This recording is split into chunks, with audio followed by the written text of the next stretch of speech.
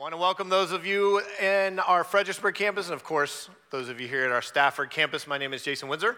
I'm one of the student pastors here, and that means a few different things. One of the joys of being a student pastor is you can do a lot of things that real pastors don't get to do. On my first Sunday, some 14 years ago at a different church, I wore shorts to church. And I immediately freaked out. I was like, oh my gosh, I'm wearing shorts to church. So I went up to one of my pastor buddies and I said, hey man, is it okay if I wear shorts? And Neil said, you're the student pastor. You can wear whatever you want, which has been a guiding philosophy in my ministry from that day forward. So to be transparent, I tell you that story because I know Pastor Law says I'm supposed to come up here and have a nice long introduction that helps you relate with me and that eases us into the text, but I didn't do any of that.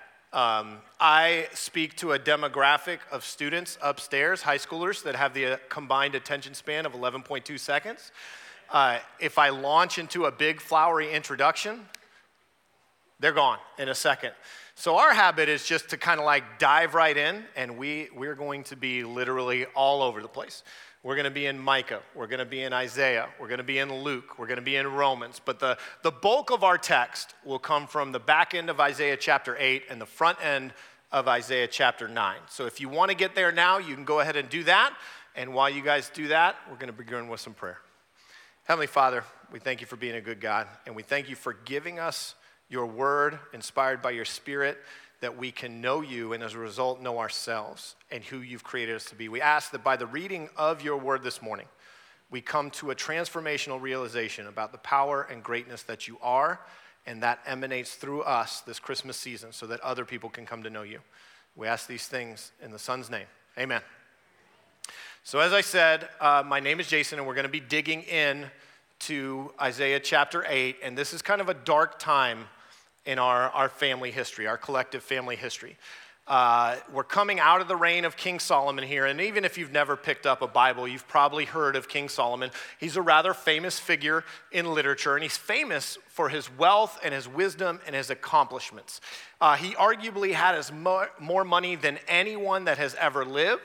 He arguably was as wise as anybody that had ever lived, and people traveled to marvel at what he had accomplished. He built the Jewish temple, which was one of the ancient wonders of the world, and this was a very successful time in our family's history. But upon his passing, his son didn't lead as well as he did, and a lot of the nation was burdened by the heavy taxes to keep up with the king's lavish lifestyle, and they weren't really feeling that, so they came and complained, and the king was basically like, no, not only are you going to pay what you have paid, but you're going to pay more as well. And so the tax burdens got to be too much, and 10 of the tribes split and became what's called the northern kingdom, and 2 of the tribes became what was called the southern kingdom. And as you can understand, think of this like a Thanksgiving family squabble times a million. There was tension between the two nations. They were brothers and sisters in essence, but they didn't get along very well. And as time goes by, those differences are magnified. And where we pick up, the world power at the time, the Assyrians, are about to take over Israel, the northern kingdom. And as you can understand, the southern kingdom, this is filled with a lot of anxiety and trepidation and questions about what's going to happen next and why is this, because not only is the northern kingdom about to be conquered, but now the world power that devours nations is sitting right at our gates. So this is a time with a lot of uncertainty and a lot of anxiety and a lot of angst about what's going to happen next. And that's where we jump in to Isaiah chapter 8, verse 19, where the prophet says, when someone tells you to consult mediums and spiritists who whisper and mutter, should not a people inquire of their God? Why consult the dead on the behalf of the living? Consult God's instruction and the testimony of warning. As is most of our habit, when we're going through something, when we're going through a period of trial or darkness, we seek out wisdom.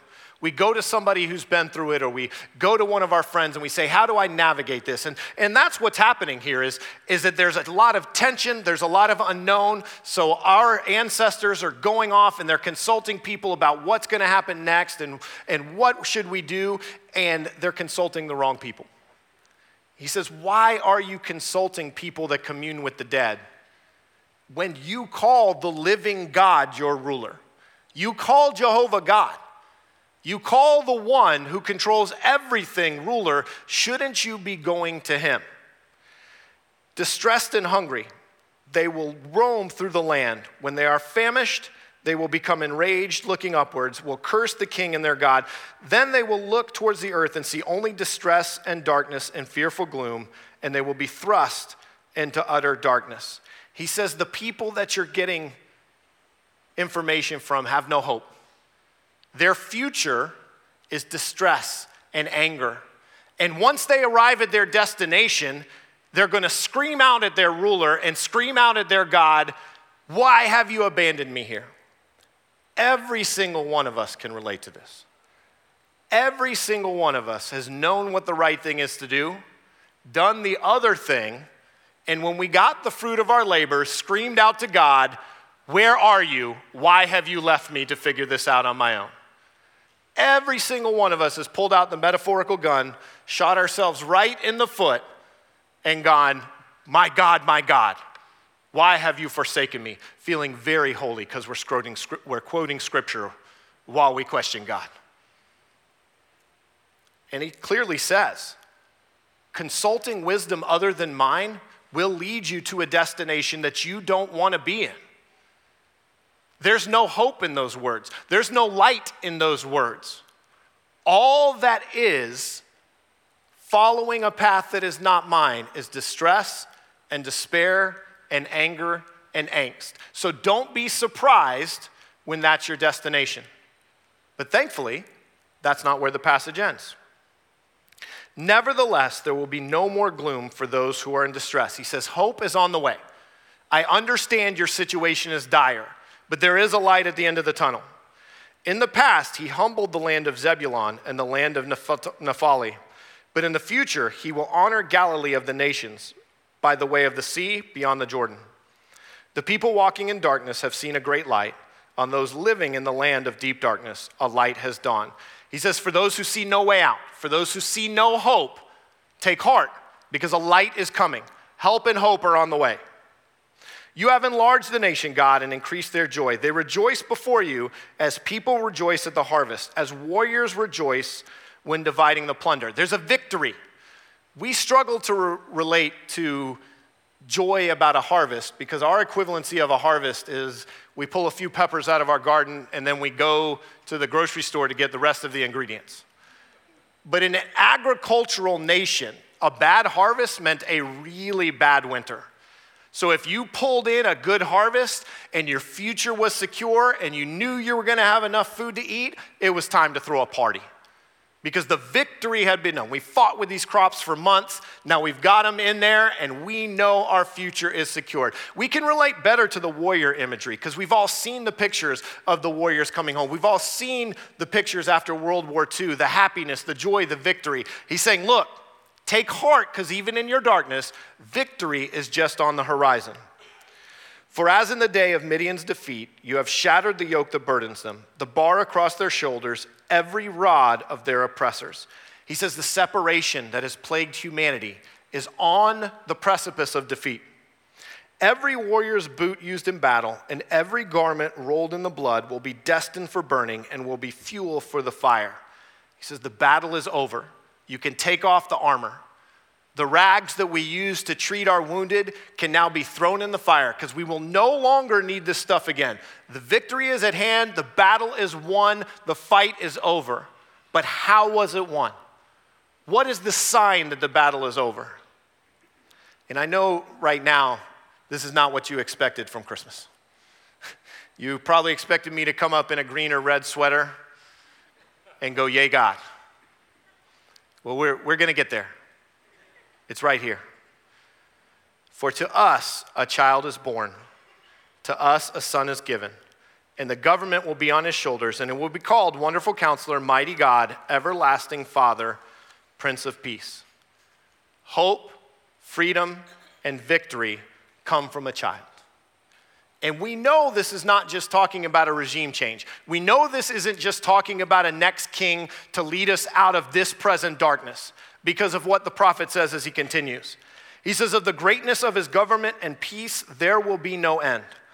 He will reign on David's throne and over his kingdom, establishing and upholding it with justice and righteousness from that time on and forever. The zeal of the Lord Almighty will accomplish this. He says there will be a child and there will be no end to his reign. The peace that he brings, the rule that he gives will be everlasting. And you know that it's going to happen because the Lord has spoken. He says, not the mediums and the spiritists that tell you what you want to hear or give you their best guess or give you whatever they think should happen, but the Lord, the one who creates boundaries, the one who defies explanation, the only being in existence that truth flows freely from his mouth. It says, this is the victory at hand, and it will come for no other reason than I say this is how it will come. For the past few weeks, we've been looking at the names of God. We've been looking at this passage, and we've been looking at King of Kings and Lord of Lords and Mighty God and Wonderful Counselor. And I'm really excited to look at this passage today because we're going to look at the name Everlasting Father. And I'm excited to look at it because we struggle with everlasting. We are really good with finite concepts. We are really good with things that have a beginning and an end, because we can easily wrap our minds around that, given that we also have a beginning and an end. Everything that we speak about, our schedules, we know when something begins and we know when something ends. We are subject to time. And so we wrap our minds around those concepts very easily. I know most of you are exceptionally busy people. And so I know that even without a clock or a watch, you can ballpark what time it is within 10 minutes at any given moment. Because you know how long it takes you to get to work. You know how long your algebra class is. You know how long whatever practice or whatever you're doing. And parents, you know this intuitively. There's an internal clock in you that every night at bedtime rings as loud as you can possibly hear it. And you know, without even consulting a clock, that it is bedtime and it is time for your children to be in bed. They do not have that internal clock because they are children and haven't determined it yet. But we who have grown up with schedules, we know what time it is. And in daylight savings time, when our body says it's 8:30 and that clock says it's 7:30, we rebel. I know what time it is better than that clock does. We know time because we know we are finite beings. But our God is not. He's infinite. So we struggle with understanding his infinite wisdom because we can't wrap our minds around it. And we can prove this very easily. We are in a constant state of change. I bet you about half of you can tell me what this is. Exactly. Every one of you that laughed knows what that is. Every one of you that didn't laugh is going, what? And I see some parents explaining it to their children right now. That, my friends, is how we used to get information. You would have your parents take you to the library, and you would pull out the drawer of the card catalog, and you would find the book that you needed to read. But before that, in elementary school, you would have a really nice half-hour lesson with a very nice lady you called the librarian that would teach you how to utilize this and the Dewey Decimal System. Exactly. Half of you were like, oh yeah, I'm on it. And half of you were like, the what? I could have really blown your minds and put a rotary phone up there. Right? Because things change quickly. How we get our information changes quickly. But not only how we get our information, the information that we procure changes very quickly. In 1901, the U.S. Navy called manned flight a vain fantasy. In 1903, the New York Times published an article saying that it would take between 1 million and 10 million years for man to figure out how to fly. And the whole point of the article was to say we should not waste our most brilliant minds on this project, our most brilliant mathematicians and our most brilliant engineers. They should spend their time doing things that we can actually accomplish, not this vain fantasy of manned flight. 9 weeks after that article was published, the Wright brothers took their famous flight. Today, the U.S. Navy owns more planes than ships. Things change very quickly. In 1950s, you can see cigarette ads where 4 out of 5 doctors recommend Camel. Guess how many doctors out of 5 recommend Camel today? There's a warning on the package now that says, hey, from the United States Surgeon General, if you smoke this, you're gonna die.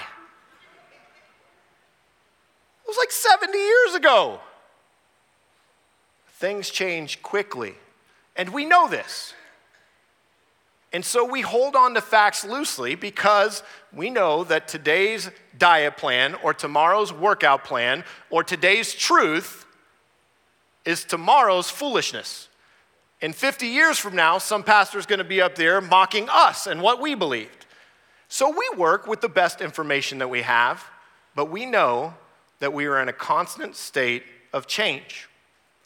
We know that when we make plans, it's a starting point, not a destination.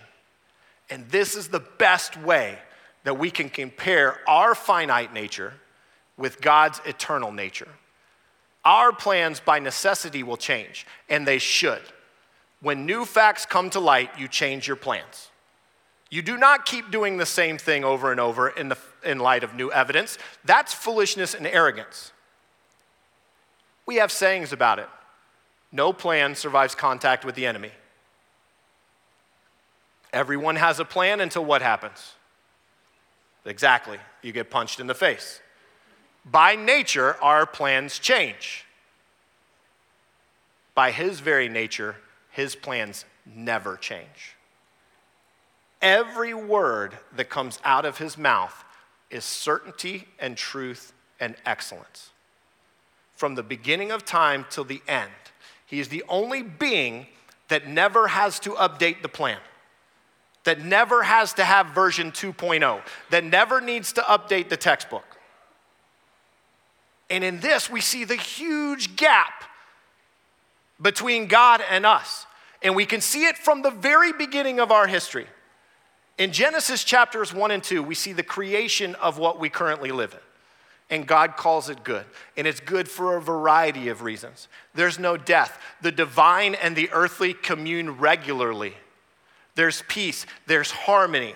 And we get this great, glorious description of this glorious garden where it is awesome to live.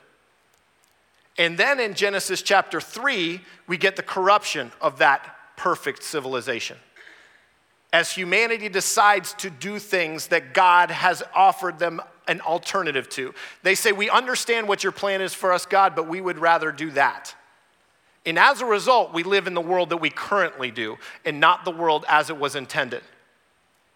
And so we pick up the first hints of his plan as early as the creation story in Genesis chapter 3, where the Lord says to the serpent, and I need to pause here for a second, because when I read that, a lot of us, because of teaching we receive, read, the Lord says to the possessed snake.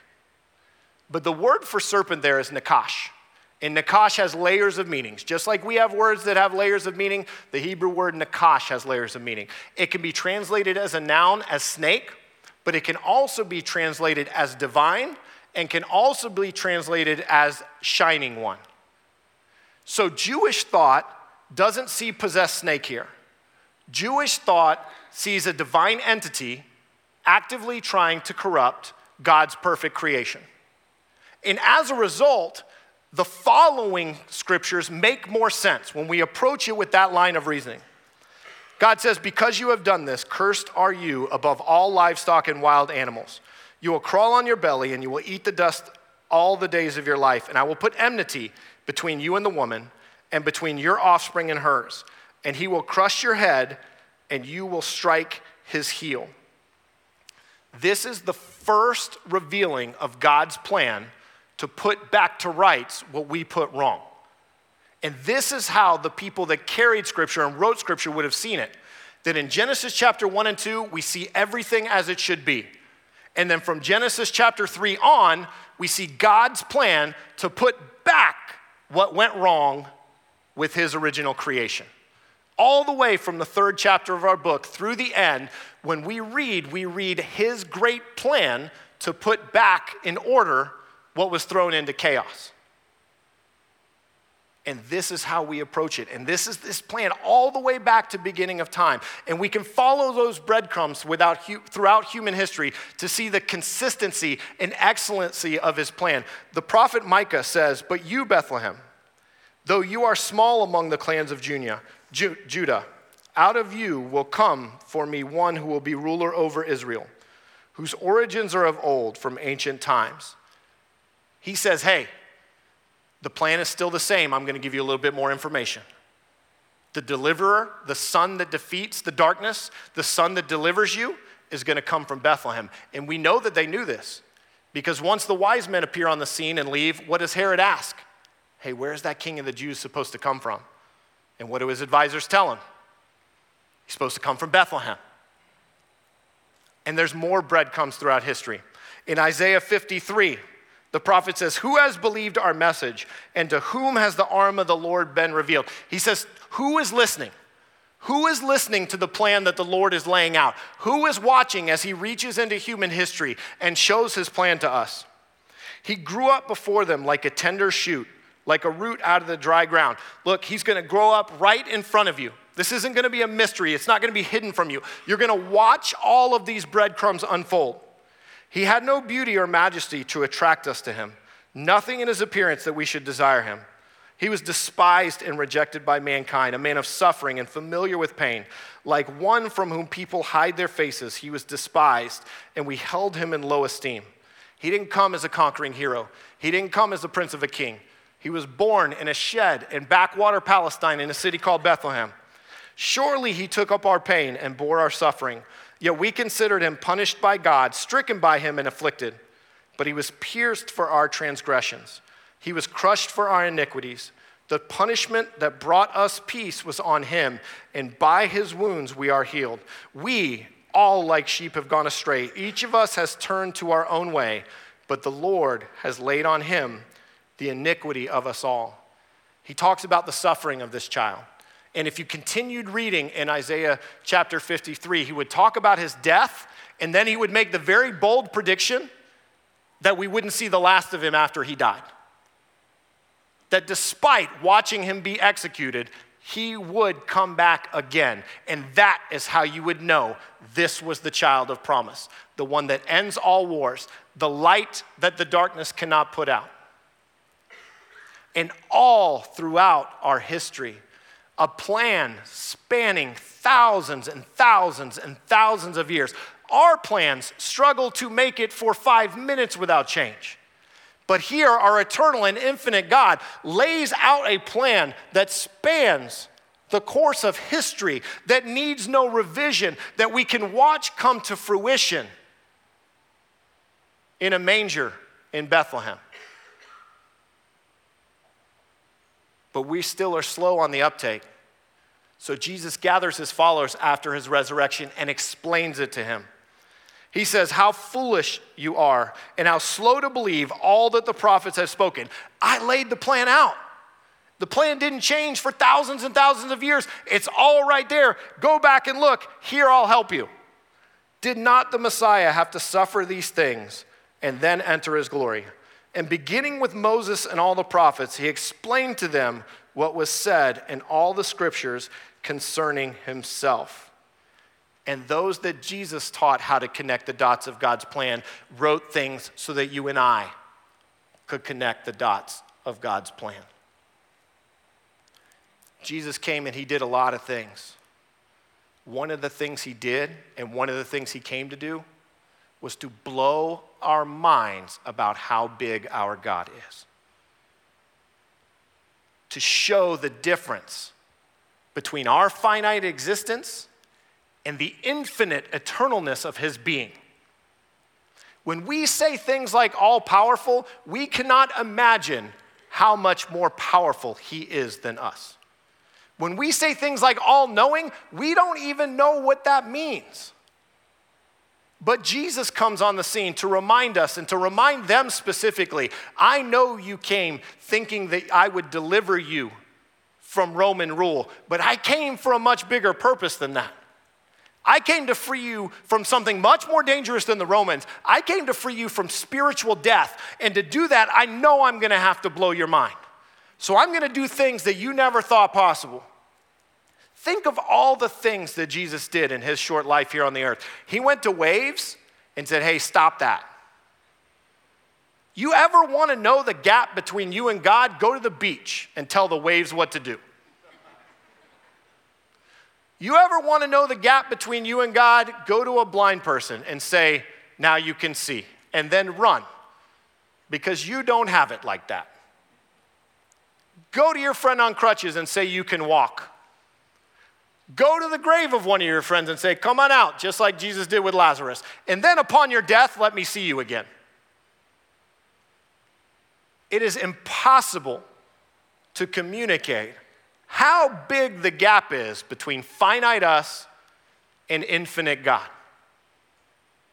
It is a gap that you and I had no hope of bridging. We can't even understand it, much less traverse it. And that's why we celebrate this season. And that's why I love the name Eternal Father. King of Kings, great name, implies distance. It's about his authority and his sovereignty over the earth. Lord of Lords, same thing. Mighty God, same thing. We use these names to illustrate his power and authority and majesty, because you don't just walk into the throne room of the king unannounced. You don't get to just go see the king without an invitation. Lord of Lords, there's a hierarchy of bosses. You can't just call the top man at your company. There's a chain of command that you have to go through. All of those names imply distance except for one. Eternal Father. Father is a family word, and family implies intimacy. What the child did, the child of promise from Isaiah, the child in the manger, is he bridged the gap that you and I had no hope of ever bridging. He came on finite earth to show us infinite God. And more than that, he came so that finite us could know infinite God, so that we could call him Father, so that we could be adopted, so that we could be heirs to the King of Kings and to the Lord of Lords. And there were shepherds living out in the fields nearby, keeping watch over their flocks at night. And an angel of the Lord appeared to them, and the glory of the Lord shone around them, and they were terrified. But the angel said to them, do not be afraid. I bring you good news that will cause great joy for all the people. I bring you great news that you will watch the fruition of thousands of years of revealing of God's plan. You, out here in the field, will have the privilege and honor of going into Bethlehem and seeing thousands of years of planning come to fruition. Today, in the town of David, a Savior has been born to you, and he is the Messiah, the Lord. And this will be a sign to you. You will find the baby wrapped in cloths lying in a manger. Suddenly, a great company of the heavenly host appeared with the angel, praying God and saying, glory to God in the highest heaven, and on earth peace to those on whom his favor rests. When the angels had left them and gone into heaven, the shepherds said to one another, let's go to Bethlehem and see this thing that has happened, which the Lord has told us about. Let's go to Bethlehem and see what has been promised by our fathers and their fathers and their fathers and their fathers. Let's see the whole reason that God called us out of darkness into the light. Let's see this child that was always part of the plan from the very origin of our creation. Let's see how God bridges the gap between our existence and his. The appearance of Jesus invites us into our everlasting Father's presence. No longer strangers, no longer subjects. This is the great love that our Father has lavished on us. That while we walked away from him, we have the honor of being called the sons and daughters of God. And that is the promise of the eternal in the major. Paul says it like this. He says, "For all who are led by the Spirit of God are children of God. So you have not received a spirit that makes you fearful slaves. Instead, you received God's Spirit when he adopted you as his own children. Now we call him Abba, Father. For his Spirit joins with our spirit to affirm that we are God's children." There's a transformation when you agree that Jesus is who he says he is. When you say that is the child of promise, the fruition of God's great plan throughout human history. From the moment it was corrupted, his plan to bring it back to its original state. There's a transformation that you receive the Spirit. The same Spirit that rose Jesus up out of that grave is the same Spirit that determines that we are no longer slaves and fearful of him, but rather children of the promise. And since we are his children, we are his heirs. And in fact, together with Christ, we are heirs of God's glory. But if we are to share in his glory, we must also share in his suffering. Dark times are not the absence of God. Dark times are a revelation that reminds us that while our present is in flux and finite and changing, that our future is infinite. That our future is secure and secured by the one who never knows how to fail. The only being that when he speaks by necessity of his character, he has to speak truth. Jesus says to us that because of our changed position, because we have the privilege of calling him Eternal Father, we can approach knowing we're invited. He says, "So I say to you, ask and it will be given to you. Seek and you will find. Knock and the door will be open to you. For everyone who asks receives, and the one who seeks finds. To the one who knocks, the door will be open." He echoes this passage that we started with in Isaiah 8. He says, don't go to all those other places for wisdom that needs to be updated. Don't go there when you have the living God that you call ruler and father. He says, don't be foolish to get substandard wisdom from people who have no idea what they're talking about. You call the living God Dad. Knock, ask, it will be given to you. Which of you fathers, if your son asks for a fish, will give him a snake instead? Or if he asks for an egg, will give him a scorpion? If you then, though you are evil, know how to give good gifts to your children, how much more will your Father in heaven give the Holy Spirit to those who ask him? He says, look, if you imperfect dads still know how to marginally take care of your children, how much more then does the one who is good, the only one that is perfect, know how to give you what you need when you need it? He says, don't trust them. Trust me, Eternal Father,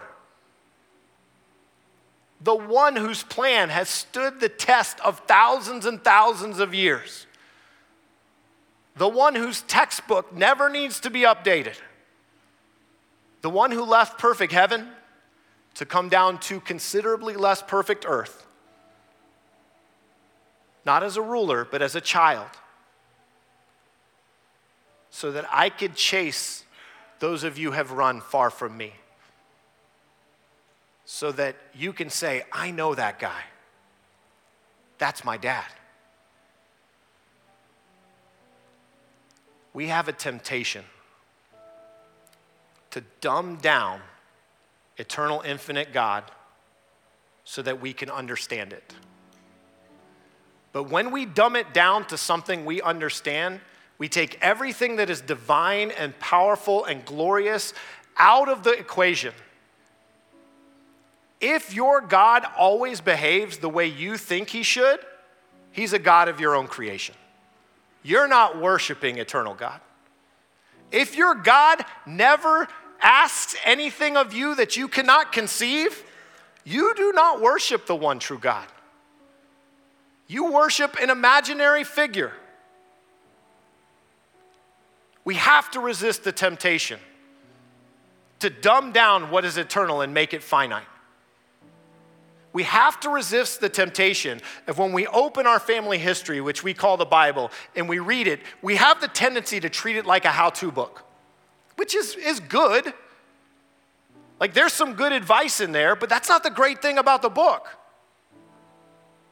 When we read it as a how-to book, we get good things like, hey, don't lie. Would the world be better if people stopped lying? Absolutely. We get really good things like be nice to each other. Would the world be better if people were nice to each other? Absolutely. But people who don't know God can do that. People who have no concept of who God is cannot lie and love their spouses and be nice to people and be generous. The how-to isn't the most important part of the book. That's not a how-to book, that's a he is book. How-to is information. And if information could transform you, you wouldn't be where you are today. The revelation of who he is what's transformative. When you get something out of there that reveals his essence and his character, and it makes you go, oh dang. That's what you'll run through brick walls for. That's what you'll suffer for. For a God that's so big and so infinite, he defies description. For a God that you can't wrap your head around. For a love that makes no sense. God did not create you and me because he was lonely. Perfect beings don't get lonely. He created you and me because he's the greatest good that ever existed. And what do you do when you eat a meal at a good restaurant? You say, hey homie, I just had good dinner. You should go there. What do you do when you see a good movie? You say, hey, my friend, you should go see this movie. So what does good God does when he's the best God, the best entity, the most amazing being that has ever existed? He goes, I got to share this. So he shares it with us that we can enjoy him for eternity, that we as finite beings can cross the gap that he bridged and call the eternal our Father. When we dumb that down and we just read about behavior modification, we take all the teeth out of our faith. We take what is great about who he is and we reduce it to smoking less and saying fewer curse words and saying 3 minutes of prayers at night. That is not the life to which we have been called. He did not enter human history so that you could sin a little bit less than your next door neighbor. He entered human history so you can look up at the sky and know your dad knows the number of those stars. So that he could put things into play that we could look back on and go, I can't even fathom that. How great is my dad? That he always knows what I need. And while here I am in this moment, I will be tested and I will be tried. And my finite existence is always in peril and always in question and always changing. My infinite destination never is in doubt because my God has spoken and what he says never needs updating and it never needs change. And I know this is another place where I pull the student pastor card. I know I'm supposed to give you like 3 keys or 3 things you're supposed to do or something like that. I don't really do that. I know I'm supposed to give action steps. Here's your action step. Quit dumbing down God. That's your action step. Look at that and go, dang. Don't figure him out. You can't do it.